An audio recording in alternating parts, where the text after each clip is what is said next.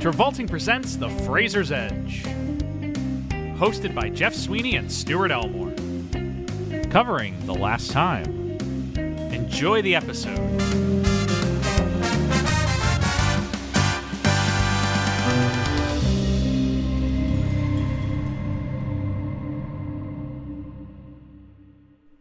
Whoa, Longest for the last time.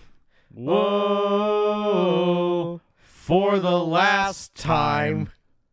That's right, folks. This week we're talking about the... Oh, God, when did this movie come out? 2006. The 2006. Oh, my God. I destroyed the flow. We're talking about the 2006 Brendan Fraser motion picture, The Last Time. Thank you for listening to our episode last week on Journey to the End of the Night. This week we're talking about a much chiller movie where nothing crazy happens. Yeah, it's all a very straightforward film. Very stable movie. Yes. It begins very topical and ends very topical. So, like, typical. Yeah, I mean, this movie has Michael Keaton in it. Yes, it does. Is this our first Michael Keaton movie we've ever gotten to cover? Yeah, I think it is. I think he hasn't been in any other Fraser movies or any Travolta movies. Yeah, he wasn't in any Travoltas. So it was very pleasant to see a Michael Keaton enter the chat. Yes. I'm a huge Michael Keaton fan. I am too. And the Keaton of this all is actually, it's interesting. Because this is kind of in his down period. It is, because everybody talks about Keaton's like late 90s, early 2000s. Yeah, because Keaton, like, you know, he does Batman. And then he kind of bounces around for a little. His 80s is untouched. His 80s is incredible. Yeah. His 90s is mostly things that don't do much. It's like Batman Returns. Well, Batman Returns is like the end of it, and then it's like Speechless, Multiplicity. He has a good small role in Jackie Brown. He's like third or fourth lead in all these movies until you get to Jack Frost, which obviously like explodes. And then his early 2000s is fairly dire. Yeah, because it's all these movies that no one's ever heard of. Right. Live from Baghdad, Quicksand. He's in Herbie, Fully Loaded. Chick Hicks in Cars. Yeah, his biggest movie in the early 2000s is Cars. That kind of says a lot. That really does. But Keaton's really in the ruts until around like 2010 when he gets the other guys in Toy Story 3. And like he's kind of the standout in both those movies. And that eventually does lead to him getting, you know, Birdman. All the way in 2014, though, 4 years later. Which is, you know, his big comeback, and then he does Spotlight, The Founder, Spider-Man, yada, yada, Now yada. he's in everything again. He is extremely successful again. Everyone loves Michael Keaton again. He's back as Batman again. He's fucking back as Batman. He was in Morbius, everyone's favorite movie. I know you don't watch TV, Jeff. I've not seen Dope Sick. I know you're about to say that. I heard it's good. He's so good in Dope Sick, my dude. Didn't he win an Emmy for it? Did he win an Emmy for it? I believe he won an Emmy for it. Let me look it up. 2 Emmys. One of them was for Outstanding Lead in a Limited or Anthology Series, Michael Keaton. Yes. He is so good in Dope Sick, bro. Mm-hmm. I love Michael Keaton. Yeah. I love Michael Keaton, too. Him in Spotlight. Oh, he's so good. Spotlight's just maybe the best movie ever made. I agree. Spotlight's so good. Spotlight is so fucking rewatchable. Spotlight's one of the... If you ever want to watch, like, if someone's just like, what's a well-directed movie, just watch Spotlight. I could do a 4-hour video essay on the rewatchability alone on Spotlight. Yeah. Why is it so fucking rewatchable? It's just so well made. It is so well made. I know what happens. I know what it's about. I know how it ends, yet I can always start it and pay full attention to the entire movie. No, I can watch Spotlight every day. It's so good. It got saddled in the year as being like the easy pick for Best Picture when it won. Because like, what was it up against? It was The Revenant, I think. It was The Revenant. It was 2016 Oscars. It was up against. Oh, the lineup was The Big Short, Bridge of Spies, Brooklyn, Mad Max, The Martian, The Revenant, and Room. Wow, and what a year. The big argument was kind of between The Revenant and Mad Max. I remember that was like for Best Picture? For Best Picture. That was like what people were kind of like pitting against each other. Yeah. I know The Revenant was a big top dog dealer. Well, because, correct me if I'm wrong, 2016 was the Leo year. Yeah. And I don't mean like Leo. Oh, of course it was. Leo won best actor. No, I mean this was Leo's like next performance after like Django Unchained. This was like the nomination that he had to win. Yeah, because he had like 4 nominations beforehand. But this was the year where like all the technical awards went to Mad Max, yes, and people thought it was building to a sweep. Yeah. And then The Revenant won Best Cinematography, yes, and Best Director. Yes. And so people were like, oh, The Revenant's about to win. And Leo won Best Actor. Yes. And, Bridge of Spies had won Supporting Actor, and Room had won Best Actress. Yeah. Screenplay went to The Big Short and Spotlight. Like, everyone was like, where's this going? Wait, screenplay went to... Adapted went to The Big Short, original went to Spotlight. Is Spotlight an original? Yes. Even though it's based on a real tale. It is based on real things, but it isn't based on a like article. Oh. It is an original screenplay about the Boston Globe reporters. It's not based on a book. It's not based on an article they wrote, although it uses that as like reference. Yeah. But it's an original screenplay. That seems a little loosey-goosey, don't you think? I mean, if in that case, any like historical drama could any historical drama could be thought of as an adapted screenplay. Yeah, because I guess that makes an sense. adaptation is an adaptation of a written work. Yes, a specific written work. Yes. Okay. But then there's a newspaper article, which is also the funny reason why sequels are actually all technically adapted screenplays. Yes, because they are adaptations of the original movie. Yeah, like Knives Out was nominated for Best Original Screenplay. Glass Onion was nominated for Best Adapted Screenplay because it is an adaptation of the original movie. The first one, deserving. Second one, undeserving. I like Glass Onion. I'm a Glass Onion guy. I'm not. He's just so stupid. No, it's dumb. It's brilliant. No, it's just dumb. I like how Knives Out is a movie about old money and Glass Onion is a movie about new money. Yeah.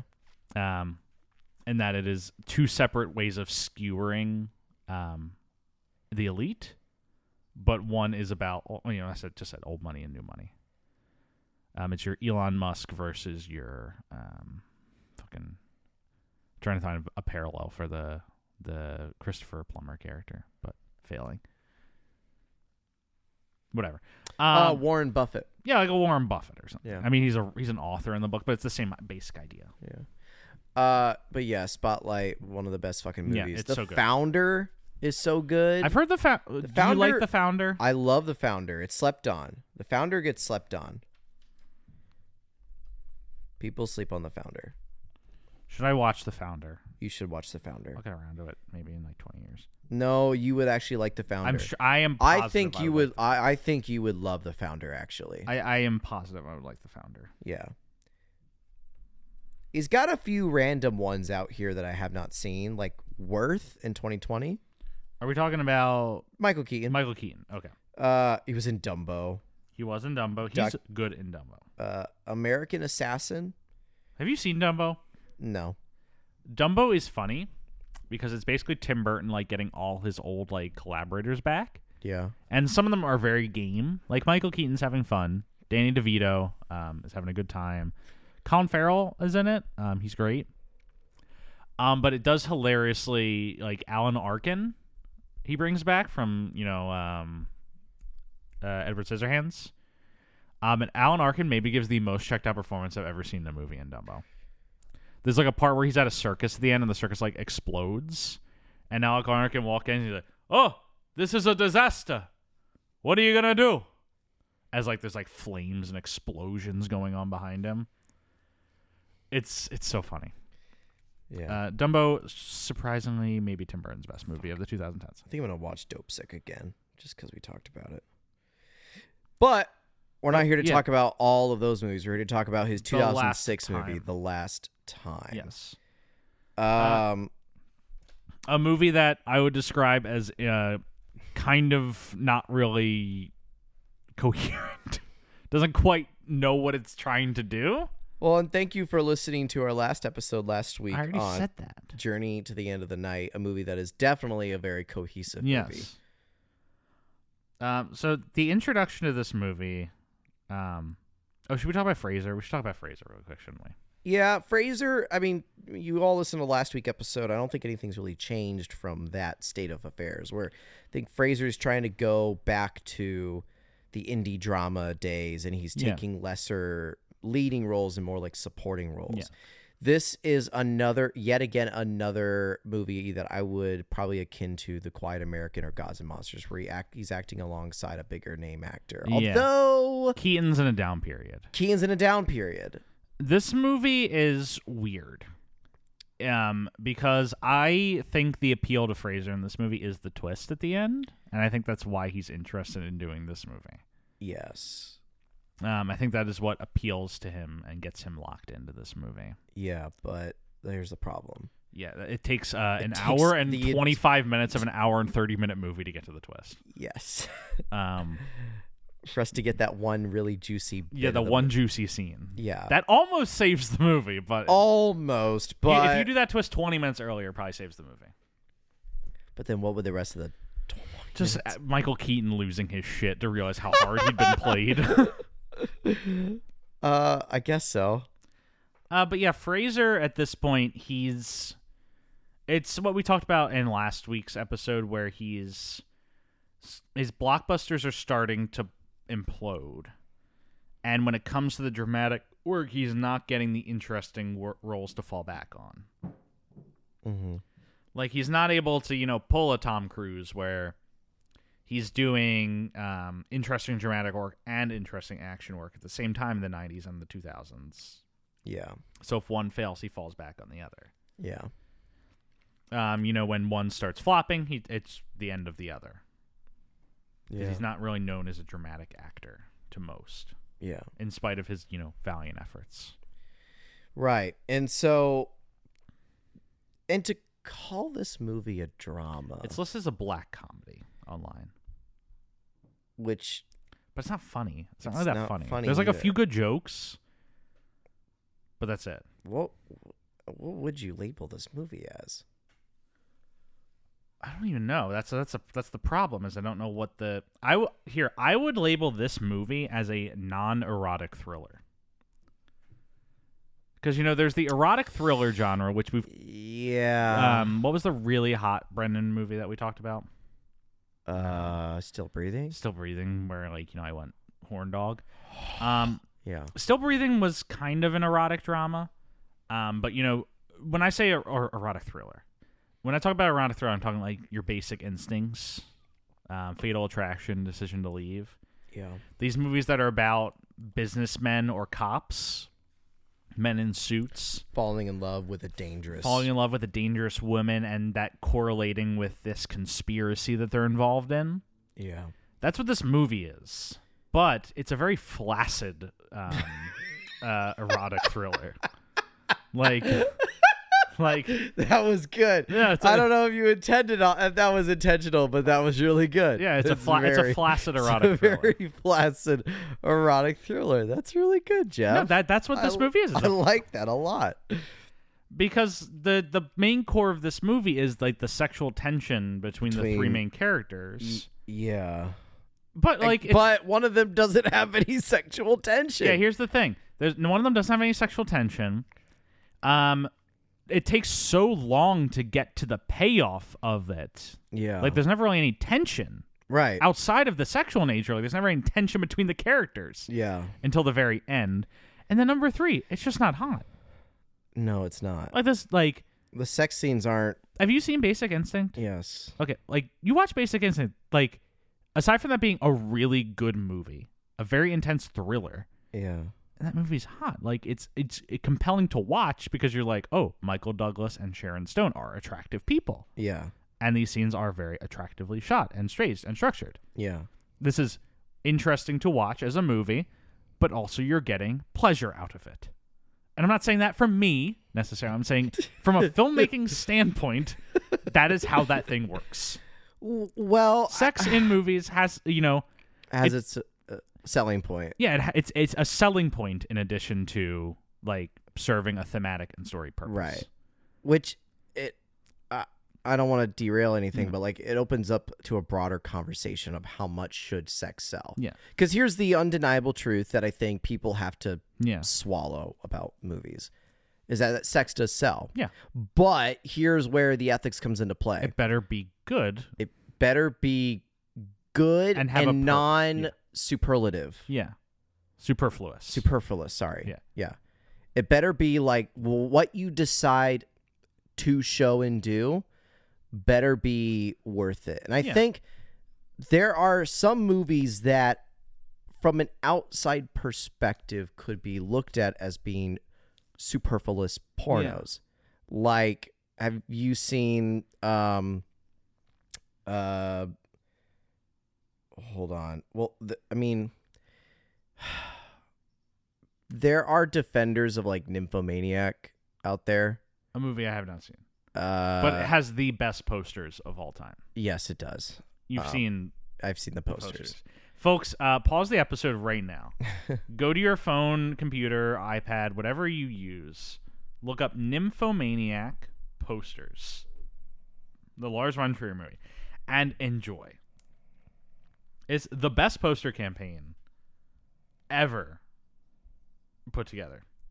Stuart, how does this one make you feel? How does this make you feel? Did it? Okay, yeah. Yeah. Well, how does this make you feel? Stop. How does that make you feel? Stop. Stuart cannot say what I just showed him. Nope. I can't. Stuart, how does this one make you feel? I don't. How does this one make you feel?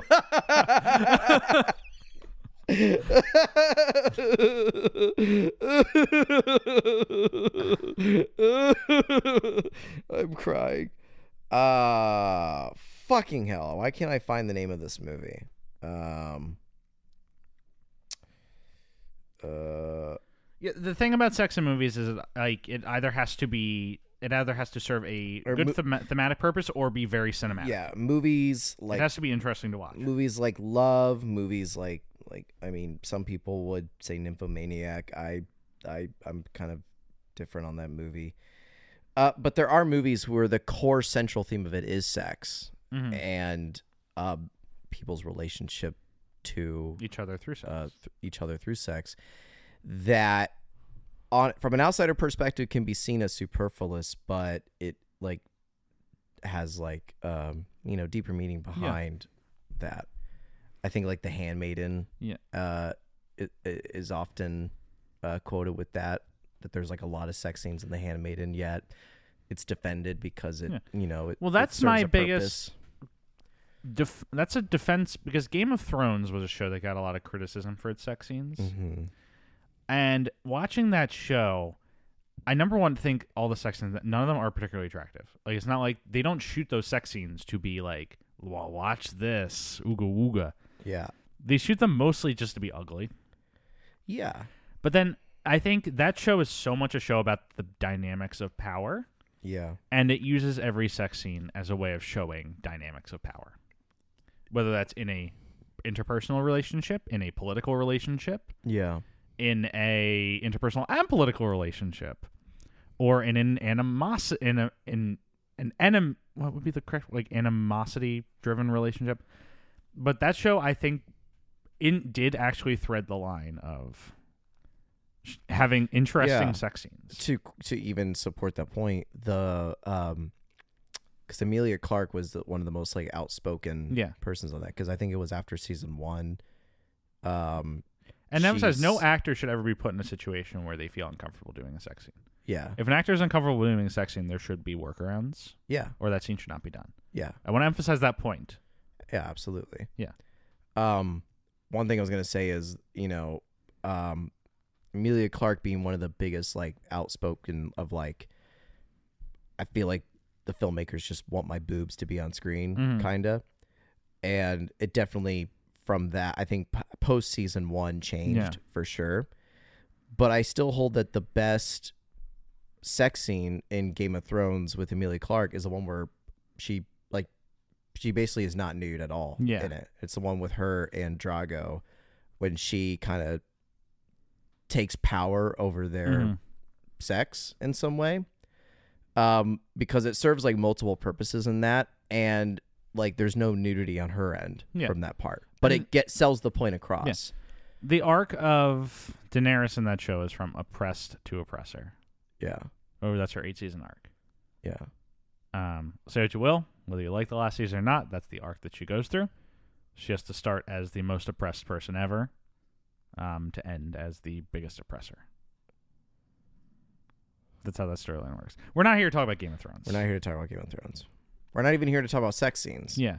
This whole point was to be made. The whole point was to be made. Do you like how much we're trying not to talk about this movie? No, this whole point is to get to that this movie, the sex scenes are really boring to watch. Yes. It's like silhouette-y Michael Keaton and, God, what's her name? Amber Valletta, out of focus in a bed. Yeah. And all like the date scenes. There's not. Michael Keaton is great. There's not really any chemistry between any of these characters. No, and I would even say like there's no tension. Yeah. So that's the thing. I mean, should we get into the plot? Yeah, it is one thing I want to say from the opening credits that was interesting is that both Keaton and Fraser are executive producers on this movie. No shit. Which, can mean anything in Hollywood. It could just mean that they wanted a cut of the movie. Maybe they took a pay cut. Yeah, and that was like the deal. Yeah. But I did find that interesting that two of them seemingly were compelled to make this movie. Yeah. So yeah, we can just dive right into the plot. So movie starts off with it's like a slowly pixelating screen. Yeah. Like we get dots on a screen that keep forming and appearing to form in the first frame. The first like 2 minutes are just introducing the setting, like the world of the movie, which is we're just at a sales company. Yeah. We never really elaborate on what New they York. sell. They make machines for businesses. But what those machines do is never explained. We're going to say printers. Yeah, we said printers, but there's the only thing that like we have to base that off of is one of their clients is named like Imprint Solutions or something like that. If this movie is like 60% flaccid erotic thriller, it is 40% drama about the DLX 179 machine. There's a lot of mentions of DLX 179 in this movie. Yes. It's this like machine that's going to revolutionize the fucking world. Yeah, that hasn't come out yet. Yeah, it has. It's too retro. You wouldn't know about it. Yeah. So yeah, this movie starts and we get introduced to like the business, the sales business that these folks are in charge of. We should say like we get introduced to like the ensemble of the sales floor first. And the sales floor consists of a few salesmen. First, we should start with the manager, of course, Jeff. Yes. Manager, of course, the character name is John Whitman, played by Daniel Stern. Daniel Stern. Yeah, Daniel Stern is in this movie. It's the first time I've ever seen him in anything that is not Home Alone. Marv from Home Alone is the sales manager. I found it really unsettling. When he started swearing and cussing and smoking. No, it was just it's impossible to see this man as anything but Marv from Home Alone because I've never seen him in anything else before. Yeah.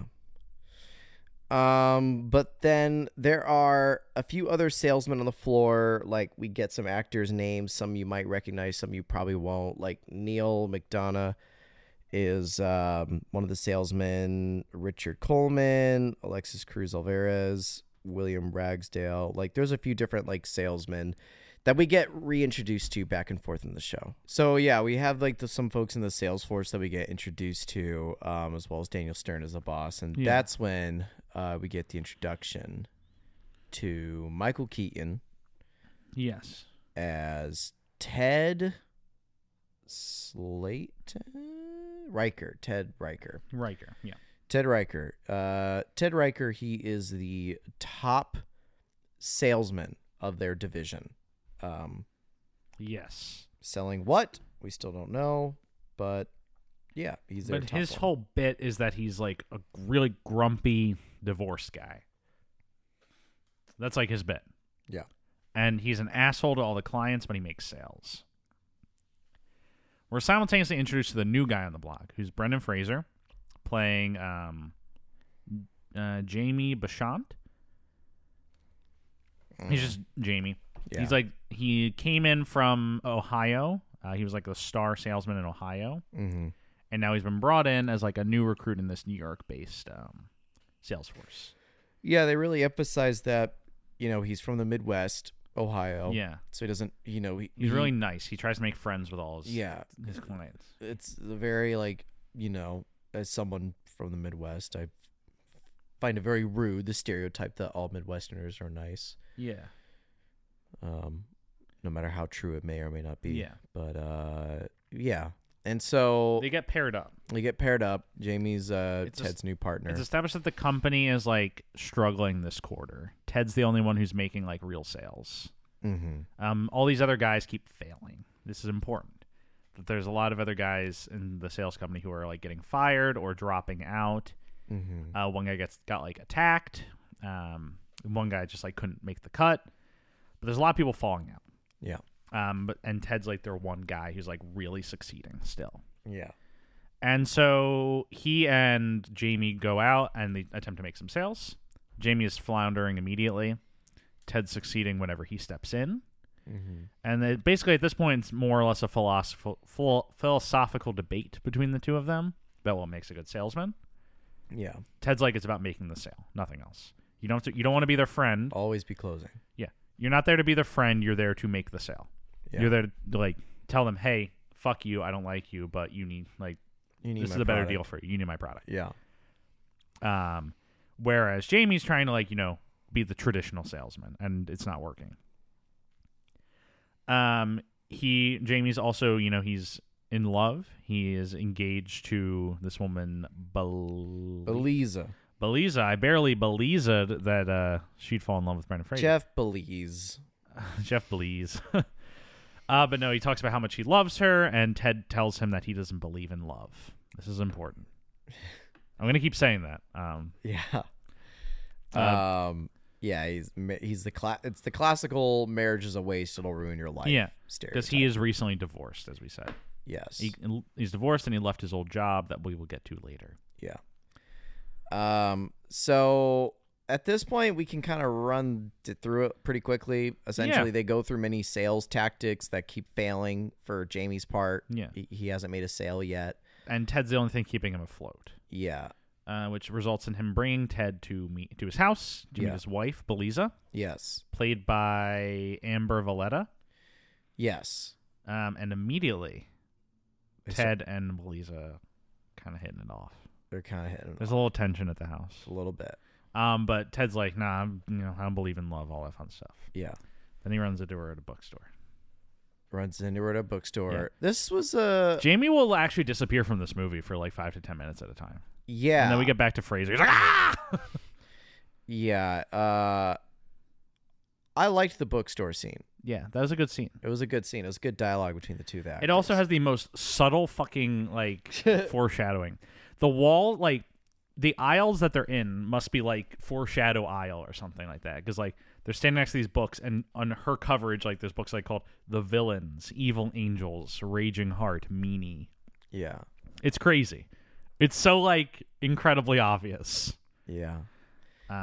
And so then I think the turning point of the movie is when Jamie and Ted are trying to make this really big sale, and Jamie crashes it. Yeah. He just totally fumbles the ball, doesn't make the sale, and he is depressed. It's like, I haven't made a single goddamn sale. Yeah.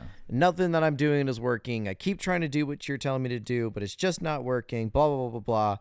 And Ted makes a suggestion, well, let's go get a drink tonight. So they go to a strip club. Yeah, classic place to go get a drink. For businessmen. Whenever I'm with my coworkers, I'm like, let's go get a drink, and we go to the strip club. Yeah, that's what we do. All the time. Yeah. Yeah. All the time. Always. We always find Bridget. Yeah. Yeah. Yeah. But Fraser gets really drunk and passes out in a private room. Well, he's making out with this one stripper. Yeah. And then we cut to back at Fraser's home. Jamie and Beliza's home. Beliza is wearing like this sort of like skimpy lingerie outfit, nighty, and she's prepping like a formal dinner. And then the camera does this really weird, non-subtle. Wait. No, I'm listening. Oh, I'm listening to you.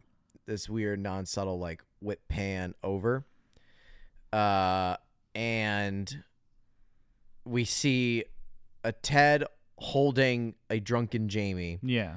And he's like, yeah, we got a little drunk at the bar. And so they both carry him to their bed. Yeah. They drop him on the bed. He is passed out cold. They start undressing him. And then they start undressing Jamie. And their hands touch. And their hands touch on his zipper. Yeah. Believe it or not. And then the two of them go to Pound Town on each other. They start making out. Yeah. And then they go from making out to making love on the bed next to a passed out Jamie. The camera does move over to Jamie, and we see his hand move. And you would think that it's foreshadowing that he knows. It's foreshadowing something else. Is it? He's faking. Oh, yeah. Yeah. Okay. I didn't catch that bit. That he's faking at all. Yeah. No. He's pretending to be drunk. Spoiler alert for the ending. Yeah. Basically, I mean, like, they just get into a full-blown affair, and that's the next, 40 minutes of the movie. Yep. It's them in an affair, Jamie losing his shit more and more with Ted. Yeah, and also while that's happening, because of the affair, Jamie's been having problems with Beliza at home. Beliza wants to postpone the wedding. Starting talking about moving out. Beliza and Ted have been spending more time together, going more dates. Things are getting serious. And they at one point have this pillow talk conversation about Dorian Gray. Yeah. The photo of Dorian Gray about how, Dorian Gray doesn't have to pay for his sins now, unlike us. He pays for them later. Yeah. Keaton reveals during the same conversation that he's a former teacher. Yeah. And after his relationship collapsed, he got out of that game because he was so bitter. Yeah. And he couldn't make it work financially and all that fun stuff. And that's when he went to sales. Yeah. Yeah. I wrote in my notebook, Keaton or Fraser is playing Limp Dick McGee. He just can't figure things out. Yeah. He's just losing his shit. All of his sales are failing. This guy is almost comically bad. Almost. And you later find out why he is almost comically bad. But yeah, that's why I'm like, there's no way this guy is that a bad. person can be this bad at this. Right. And he not only, when we say he starts to lose his shit, we mean visually. Yes.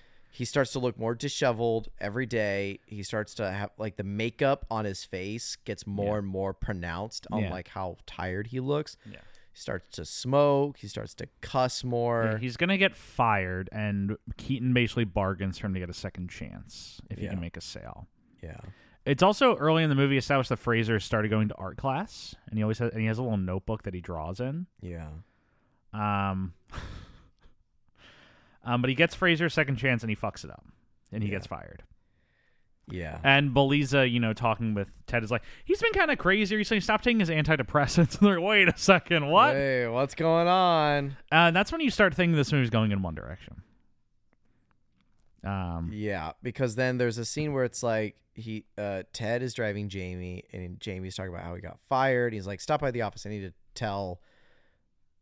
to say something to John. Mm-hmm. And when he leaves the car, Ted picks up his journal. Yeah. And he opens it. And what does he find inside, Jeff? He's looking. It's these sketches of a woman, sketches of plants. And then he gets the next phrase. It's a decapitated head of Beliza. Yeah. And then one of him shooting Beliza. Yeah. And all these things say, die, die, die. All these grotesque images of demons and shit. It's over the top. And I'm like, oh my God, is Fraser about to turn into a serial killer? Yeah, I was starting to hoot and holler a little bit. If the last 20, 30 minutes of this movie had been Fraser just in a bloody rampage spree, I'd be probably really into it. Yeah, same. It does not do that. It doesn't do that, and there's a reason for it. Yeah. Which we'll explain. And so Fraser kind of disappears. Yes. Keaton at this point completely falls apart. He kind of flops roles with Fraser from the beginning. He can't make a sale. People start calling him Willie Loman, which is the Death of a Salesman character from the Arthur Miller play. Yeah. They start calling him Willie Loman. The company is collapsing without his sales. It's about to go bankrupt. It does go bankrupt, and everyone gets fired. The whole company collapses. Well, and then his thing with Beliza, which was still going on, like they were going back and forth, and they're talking about moving in with each other, and then she drops the bomb on him. Yeah. That Jamie has to go back to Ohio because he has to be close to family and friends, and I have to go with him because I can't leave him alone. Yeah. And so this is Beliza saying goodbye to Ted. Yeah. So Ted's heartbroken too. Yeah. So then the business goes under. Ted loses his job. Yes. And then we cut to an interesting dinner party scene. Yeah.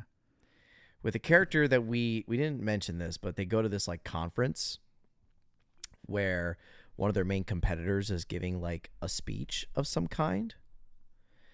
And Michael Lerner is the actor's name. He is everyone's favorite New Yorker. Yeah. Brooklyner. I'm trying to think of what people would know. He was nominated for an Academy Award for Barton Fink. He plays Jack in that movie. He's an elf as like the head of the publishing company. He plays a lot of heads of companies. Yeah. He's like one of those actors who will come and you're like, oh, this is the head of the company. Yeah. He's in X-Men Days of Future Past as a senator, apparently.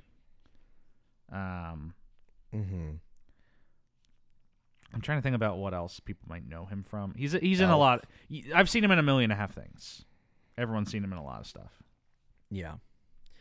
And there's a dinner party with that actor, and he's talking to all these different people about, oh, yes, our plan worked. The company went under. Their stock just dropped to like 50%. It's all good news. And like, yeah. I always talk to, as I said in like many of my speeches to other companies, the bringing down your competitors has to come. You have to take down the top dogs first or something like that. It makes it an allegory about like, I don't know. It's like something about war or it's like an allegory about something. Yeah. That he then relates to taking down the top salesman of the company. And then we get intercut flashbacks to, as Jeff had mentioned previously, the different salesmen that have been getting fired or quit or they drop out. And it's all planted threads that they've been affected by one other guy. And one guy says, yeah, I made this one salesman think that he should quit sales and join an art class or a dance lessons and shit. Well, I made my sales guy think that he was depressed or whatever. Yeah. And then the main guy, Michael Lerman, says, and you probably did the best of them all. And it cuts to Brendan Fraser. Yes. Who does not look disheveled at all. He is slick. He has a leather jacket on. He's got like the comb back hair. And he is like fully. And same with Beliza is there too. Also in like a dinner party cocktail dress. And they're all conniving about, yes, I made my salesman have a conscience. Yeah. Because they had this whole plan about how we're going to fake this like relationship and affair. So, and I'm going to make myself look like I'm losing my shit. So he feels sorry about it. Yeah. And then when it it's all like, goes to the whole thing has been like an 8D chess. Like, yeah. Scheme to throw off Keaton's groove so the company would collapse. Yes. It's insane. It is insane. It's such an insane final twist. It's like at the 11th hour. Yes. This movie's like, actually the whole thing has been a multinational corporation conspiracy. Yes. But solely to fuck up this guy's sex life. Yeah. And the thing is, I haven't really talked about this, but I was, at the beginning of this movie, I was kind of optimistic about some things. Yeah. The thing that was interesting to me about this movie is the idea of Fraser playing a guy who, like, is, was top of his class and is always optimistic and go-getter and whatnot. And the depression that comes when it's not panning out the way you wanted it to. Yeah. Because this is like an interesting point in Fraser's life. Yeah. Kind of a hard time for him. Yeah. Because going into this movie, you just experienced, sexual harassment. Yeah. He'd experienced the birth of 2 children. Yeah. He gets divorced the year after this movie. Wow. And so there's like, I was hoping I was going to see some of him in this. and maybe there is. Instead, it all just kind of gets chalked up in this conspiracy plot line. Yeah. So what I was hoping that in this episode I'd be able to talk more about like how this relates to Fraser's life, but that's not the case. It's just kind of, it's a nothing burger, but the twist is fun. It's funny, but yeah, and the ending when like we figure out the whole plan, because Michael Keaton finds out about this whole thing too. He finds like a folder at his apartment or whatever that has like a psychological evaluation of Ted Riker, and he figures it all out. And so what he does is he packs up his bags and he leaves his apartment and he goes back to that university that he was teaching in.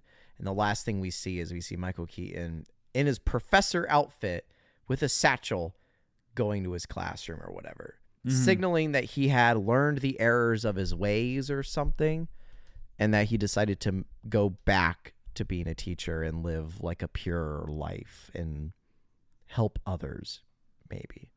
Yeah. And that to me was like the most like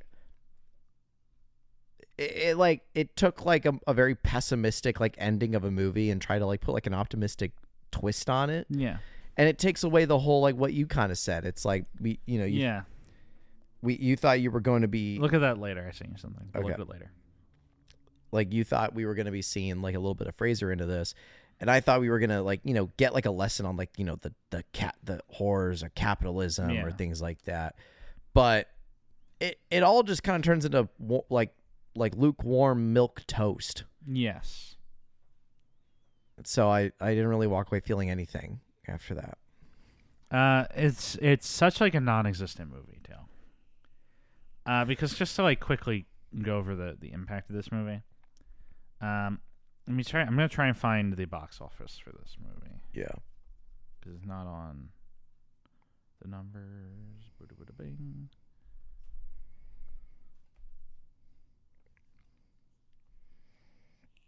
Last time this movie has no box office information. Oh, it gets released as a DVD, seemingly. It had a very limited theatrical run, and then it gets released as a DVD in 2006. So it doesn't make any money.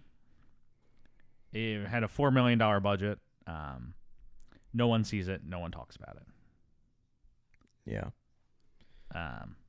It's sad that all these movies that Brendan's in right now are either big failures that get everyone's attention for how big they failed, or small movies that get no one's attention because no one sees them.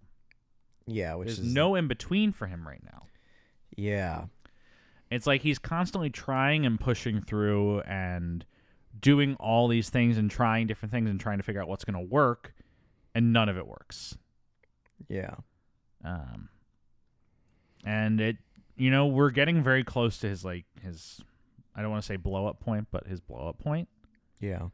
And the path to hell is paved with good intentions. Is where we're at. Yeah. And that's this movie. That's the last time. It's the last time I'm going to watch this movie. It's the last time I'm going to watch this movie. It's the last time I'm going to talk about this movie. Yes. We'll probably talk about it once more at some point. Probably. Yeah. We do the Michael Keaton cast. We do the Keaton cast. Is that what we'd call it? The Keaton cast? Beaten Keaton. Beaten Keaton. No, absolutely. No, that sounds very, absolutely very fucking not. Yeah, very problematic. Yeah. I don't know. I'm sure there's some play on words we can do with Keaton. Yeah. Skeeton Keaton. But yeah, that's all I got. Mm-hmm. Anything else for the last time? No. That was the last thing I had to say about that. That's all I have to say about that. Yeah. So thank you all for listening. Always. The last time. It's the last time. Yeah. As always, please remember to rate, review, subscribe on whatever platform you're listening on. As a reminder, we are available on Spotify, Podcasts, Google Podcasts, and YouTube. Pop into our Reddit, r/Travolting, at TravoltingPod on Twitter or Instagram, TravoltingPodcast@gmail.com for emails. Find me on Twitter at Jeff W. Sweeney. Find me on Instagram at StewartM95. And as always, special thanks to Rebecca Johnson for our graphic design, Ange Gardner for the social media, and Michael Van Bodegum Smith for the theme music that is now taking you out. Have a great week, folks. See you next week. Next week for our episode on The Air I Breathe. Air I Breathe. A movie we've all seen. Yes. All right, thank you, folks. Have a good one.